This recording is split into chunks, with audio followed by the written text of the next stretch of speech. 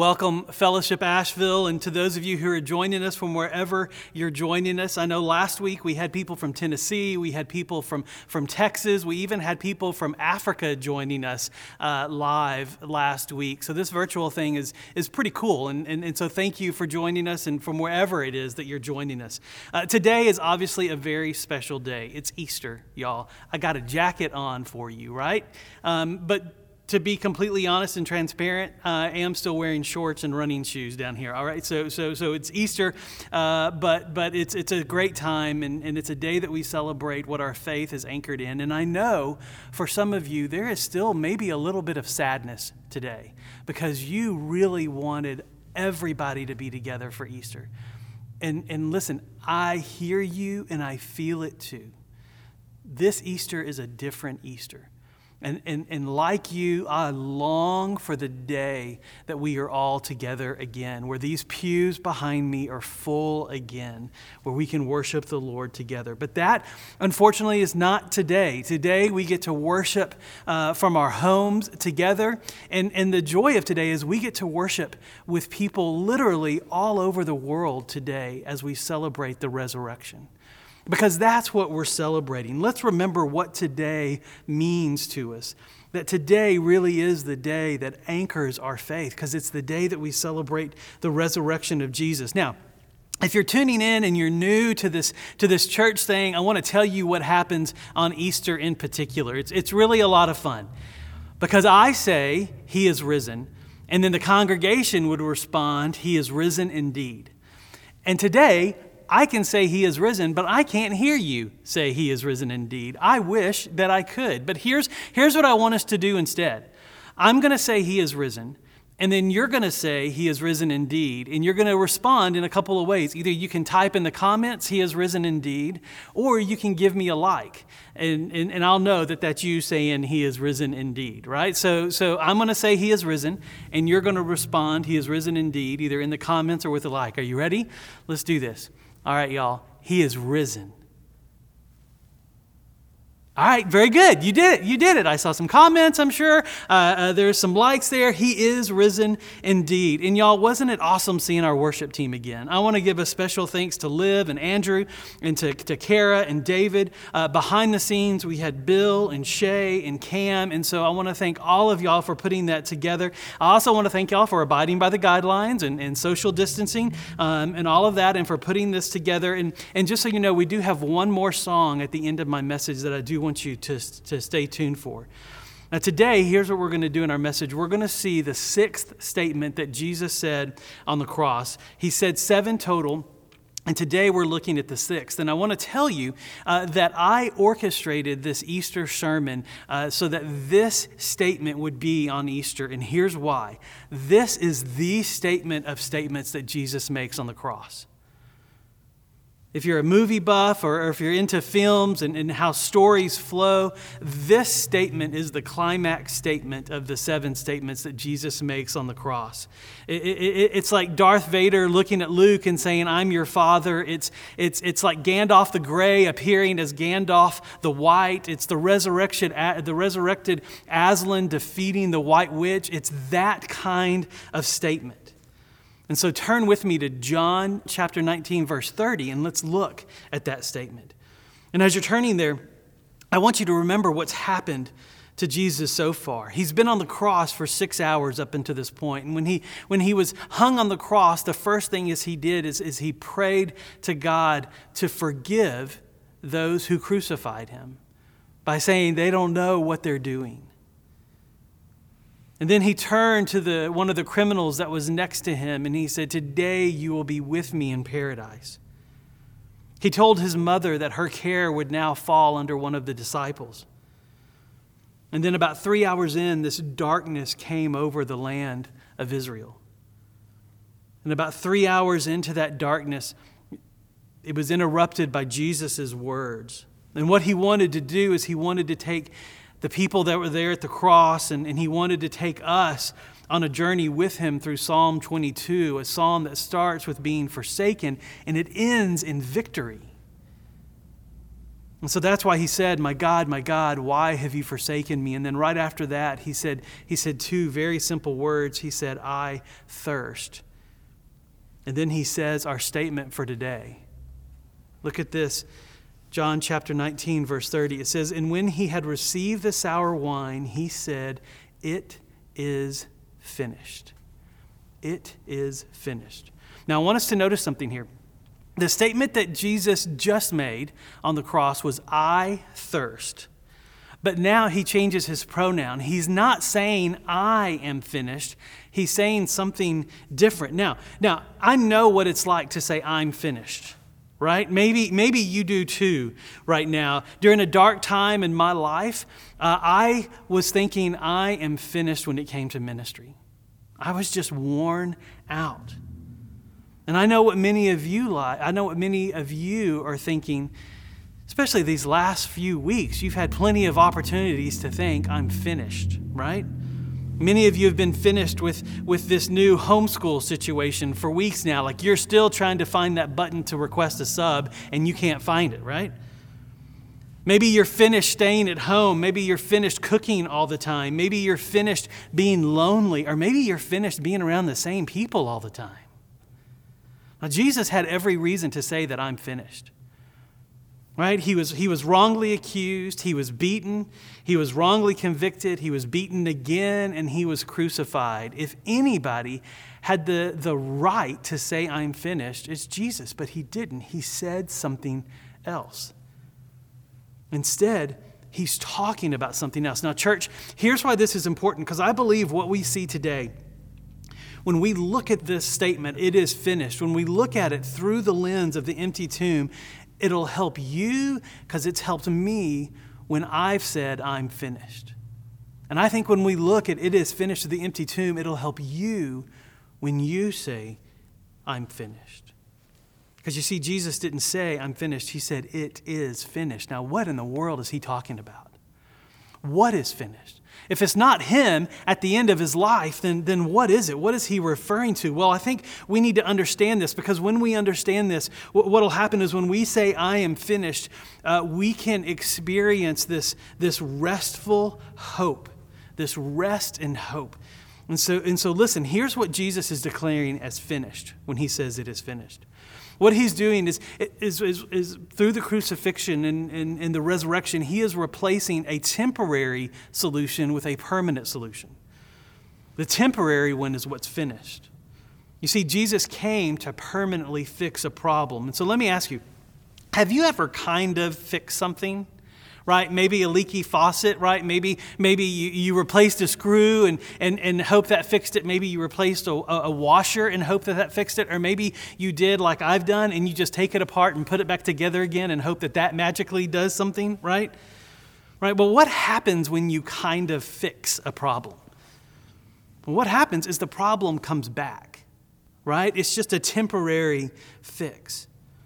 And Jesus is saying, when he's saying it is finished, that the temporary fix is no longer needed. And see, the problem is seen at the very, very beginning of your Bible in Genesis. Adam and Eve changed humanity with the introduction of sin, right? A separation was born between God and humanity that didn't exist before then. And the temporary solution was given in the Old Testament law. And it included all kinds of sacrifices. And these were temporary, and they were designed to be temporary. They were actually designed to point to what Jesus is doing on the cross. And these sacrifices had to be done over and over and over again because they kind of fixed the problem, right? And then all the law did it showed how much you needed these sacrifices. And so what it did is it created this relationship with God that was over and over and over again. And this kind of relationship with God, Jesus is saying, is finished. Jesus gives us something better. Paul, a writer in the New Testament, he said this. He said, so then the law was our guardian until Christ came. In Galatians 3:24. Now that word guardian, it doesn't mean like bodyguard. It means babysitter. Isn't that hilarious? That the law was our babysitter until Christ came. You see, Jesus is saying that this kind of living this kind of relationship with God where it's over and over and up and down, that it is finished, that now there is this permanent relationship with God that is available. Now, not only is the Old Testament law finished, so is the need for the prophets. The prophets were these really cool men and women in the Old Testament who would declare God's will for people. And one of their main purposes, too, was to point to this coming Messiah. And they would give all these promises about God, promises about the Messiah's coming. And the New Testament says all the promises of God find their yes in Jesus. 2 Corinthians says, for all the promises of God find their yes in Him. And so the prophets are no longer needed to point to the Messiah. It's finished because He's here. You see, and in Jesus we see all the goodness of God. Now, not only was the need for prophets done, so was the need for the priesthood that had been set up. Right? Because God's plan was never for a high priest to stand between God and humanity. His plan was for each person to have access to God. When you think about the garden with Adam and Eve, it says that God showed up and walked with them every day, that they had personal access to God. That has always been God's plan. And when Jesus is saying it is finished, what He is saying is that has been restored, so that now you have this confident ability to approach the throne of God, that we can boldly approach God at any time, from anywhere, any person, because of what Jesus has done, can do this. Which is why in the book of Hebrews it says, let us then draw near to the throne of grace, that we may receive mercy and find grace and help in our time of need.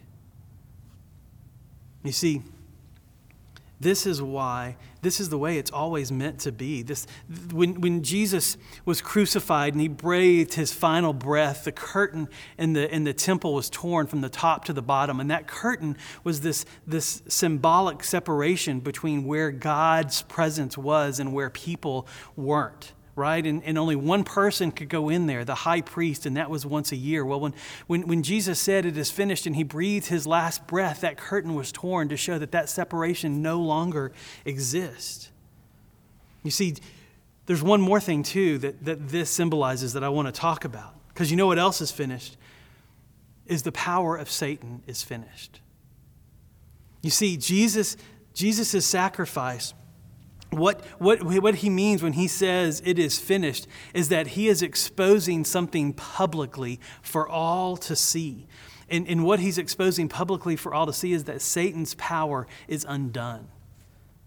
In Colossians 2, it says He disarmed the rulers and authorities and put them to open shame by triumphing over them in Him. In other words, Jesus' crucifixion and the resurrection that we're going to see here in just a minute made this public display of Satan's power being undone. And so what's finished? You see, God has always had dominion over Satan. We see that in the book of Job, right? That Satan shows up when God tells him to come. And Satan only does what God gives him permission to do. We see that in the book of Job. But here's the deal.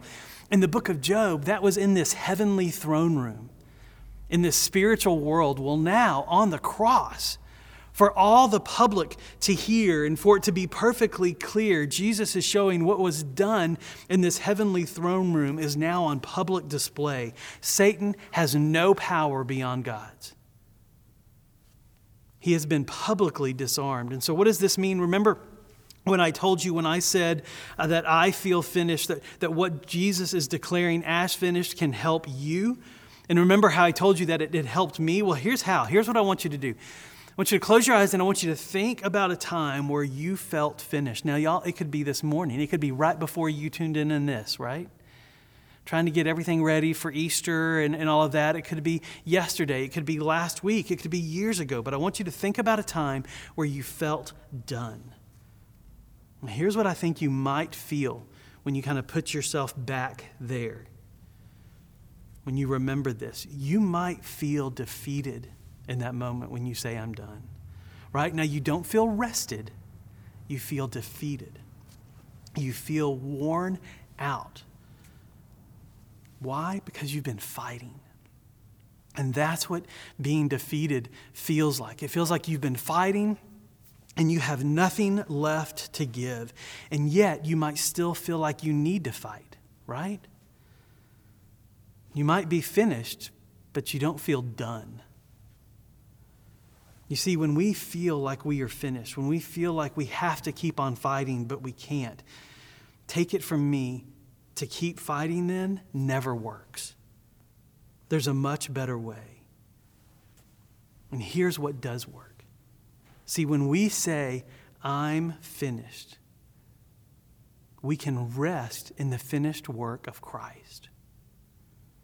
When we say, I'm finished, we can rest in the finished work of Christ. Now, years ago, I was a certified Red Cross lifeguard. Now, let me tell you about this. The woman who taught my lifeguarding certification class, she had been lifeguarding for longer than I was alive at that time. And so she gave us all this wisdom about how to save people's lives involving water. And one of the things she did was teach us what the Red Cross teaches, is to reach, throw, then go. In other words, if someone's drowning, you try and reach them first without getting in the water. If you can't do that, you try and throw something so that they can grab a hold of it and pull them to safety. And if worse comes to worse, you go out and get them. And what she did, she wanted to show us just how dangerous that could be. And unfortunately, she used me as her example, right? Because here's what she did. She said, I'm going to jump in the pool and act like a drowning person. And I want you to come get me. And so I said, okay, sure. So she went in the water and she started flailing around like a person who's drowning and scared and tired. And so I jump in the water, and y'all, I'm a pretty good swimmer. And so I jump in the water and I swim to her. And as soon as I got to her, she did what someone would do who is tired and scared and drowning. And she treated me like I was the ladder to safety. Right? She started climbing up on top of me and pushed me down under the water and took her feet and pushed my shoulders down, because that's what a drowning person does. When they're trying to save themselves, they're doing everything they can to just get above the water. And when you swim out to them, they treat you like the ladder to safety. And so she pushed me under, and I shot under the water and hit the bottom of the pool, and I shot out the other way and came out about 10 feet away from her this time. Because here's what I learned. I learned that trying to save yourself is dangerous, right? If you're in that water and you're trying to save yourself when a lifeguard is there, it's dangerous. It's not only dangerous to you, but it's dangerous to everyone around you. But y'all, there's a better way, because here's what else she told us. This is where the wisdom part, you're not going to find this in a Red Cross book. Because what she taught us too is that if you can't reach out to someone and save them, if you can't throw something to them and save them, and you have to go out to get them, and they're in this state of mind where they're just going to hurt you as you're trying to save them, she said, she goes, you do have one more option. And she said, and I've only had to use it once, but it's really effective. She said, I swam up to them and I made a fist and just popped them in the face. And she goes, it'll do one of two things. It'll either get their attention so that they stop, or it'll knock them out. Either way, you can do what you need to do, and you can drag them back to shore. And they can get the help that they need. Well, here's the deal. Maybe you're finished because you've been fighting to save yourself. Maybe you're like that drowning person, doing everything you can to keep your head above the water. And y'all, we have a lifeguard who's right there, ready to save you, ready to take you to shore. Maybe you've been trying to fix it, whatever it is. Well, what would happen if you did this? What would happen if you let the finished work of Jesus do his work on you? Right? What if you let the finished work of Jesus do his work on you, and you rested in this permanent relationship? You rested in the fact that Satan's power has been on public display as powerless. What if you rested in the fact that Jesus is the Messiah who came to save you? You see, maybe this is the pop in the face that you need. Maybe this is what you need to stop trying to save yourself, because when you do, here's what you get. You don't get defeated. You finally get to rest. You get to rest and let the lifeguard carry you to shore. Now, doesn't that sound nice? And let me give you a word that describes what this rest feels like. It's hope. You get hope. because Jesus said it is finished. Now you see, when we look at this, the empty tomb, remember we're calling this series an empty tomb in full life, because that empty tomb gives us a full life. And we've been looking at these statements through the reality of that empty tomb. Let me read to you where our statement for today, it is finished, gets you. Let me read to you hope. Let me show you hope, because I want you to see another big statement. This statement that we saw today is the climax of the 7 statements that Jesus said on the cross. But what I want to do is I want to show you the climax that every scripture in the Bible points to. I want to show you the climax of all the scriptures. And it's not from a cross this time, it's from an empty tomb.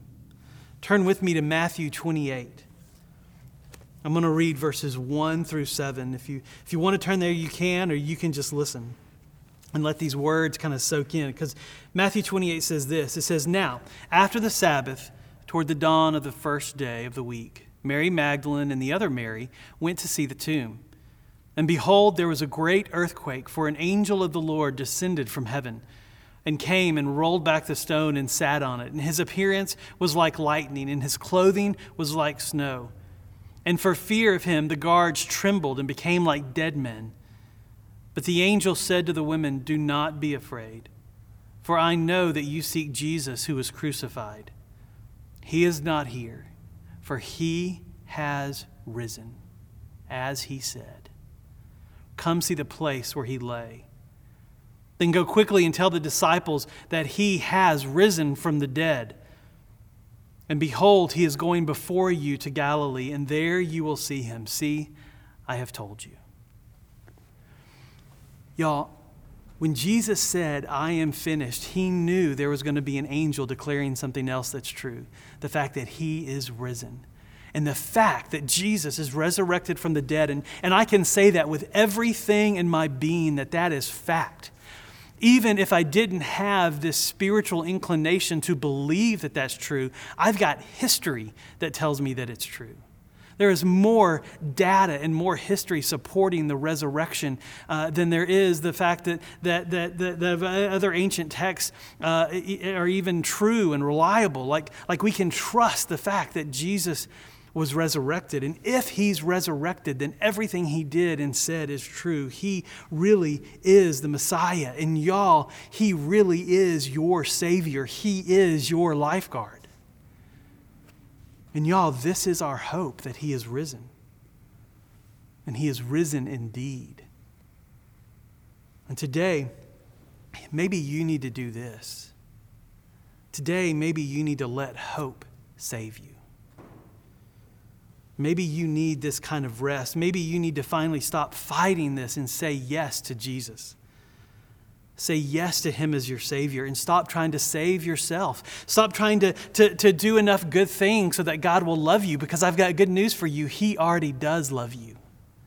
He loves you so much that he allowed his son to be crucified for you. And so say yes to Jesus, to this offer of forgiveness of your sins. Say yes to this offer of this internal, permanent relationship with God that isn't ups and downs and twists and turns, and where you don't know if he's going to be happy with you or mad at you. You know that he loves you because of Jesus. And so say yes to him today. Well, maybe you have already said yes to him today, and this whole coronavirus season is the pop in your face that you needed, but you didn't know you needed it. And you're tired of fighting off anxiety. You're tired of trying to control things. You're just tired of fighting, and you feel defeated. Well, let hope save you today, and just rest. Rest in the finished work of Jesus. Rest in the reality of his presence with you today. Rest in hope. Now, the Bible says that hope is being sure of what we can't see. Now, here's the truth. You can't see God.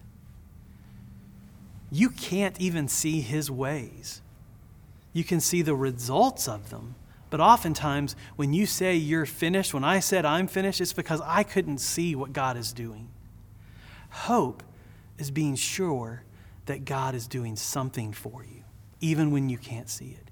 Hope is being sure that God is fighting for you, even when you feel defeated. Hope is being sure of God's presence and his power for you. Hope allows you to rest. Hope allows you to let the lifeguard carry you to shore. Now let me ask you, where do you need this kind of hope-filled rest today? I want you to name it right now. Where do you need it today? Is it God's provision? Is it in stress? Is it in anxiety? Is it in control? Is it in being around little kids all day? Is it around being around the same people all day? Or is it for some of you being around no one all day? Where do you need hope? Well, here's what I want you to do. Today, I want you to name that place where you need hope, and I want you to pray. And I want you to declare to God and to yourself that you're going to rest in Jesus' power and his presence today. Let's pray. Jesus, you are the one who will break down every wall and who will climb every mountain. Father, you are the one who will jump into the pool and save us. And you are the one who doesn't mind giving us a pop on the face to get our attention. And God, I pray that this Easter we will receive your presence. We will receive your power. And when we do, we will find rest and hope. In Christ's name. And you know what, though? I said I was going to pray specifically for people to experience that. And so, Lord, I do. I pray for those who are listening to my words right now, that you would give them clarity about where they have been fighting and where they don't need to fight anymore, and that you would give them the confidence to approach you boldly and declare hope instead. And Father, I pray that you would guard their hearts and their minds in the peace of Christ. And that peace of Christ would fall all over them, and they would have rest. In Christ's name I pray. Amen. Now, y'all, I love you. I love being the church with you. I'll see you when I see you.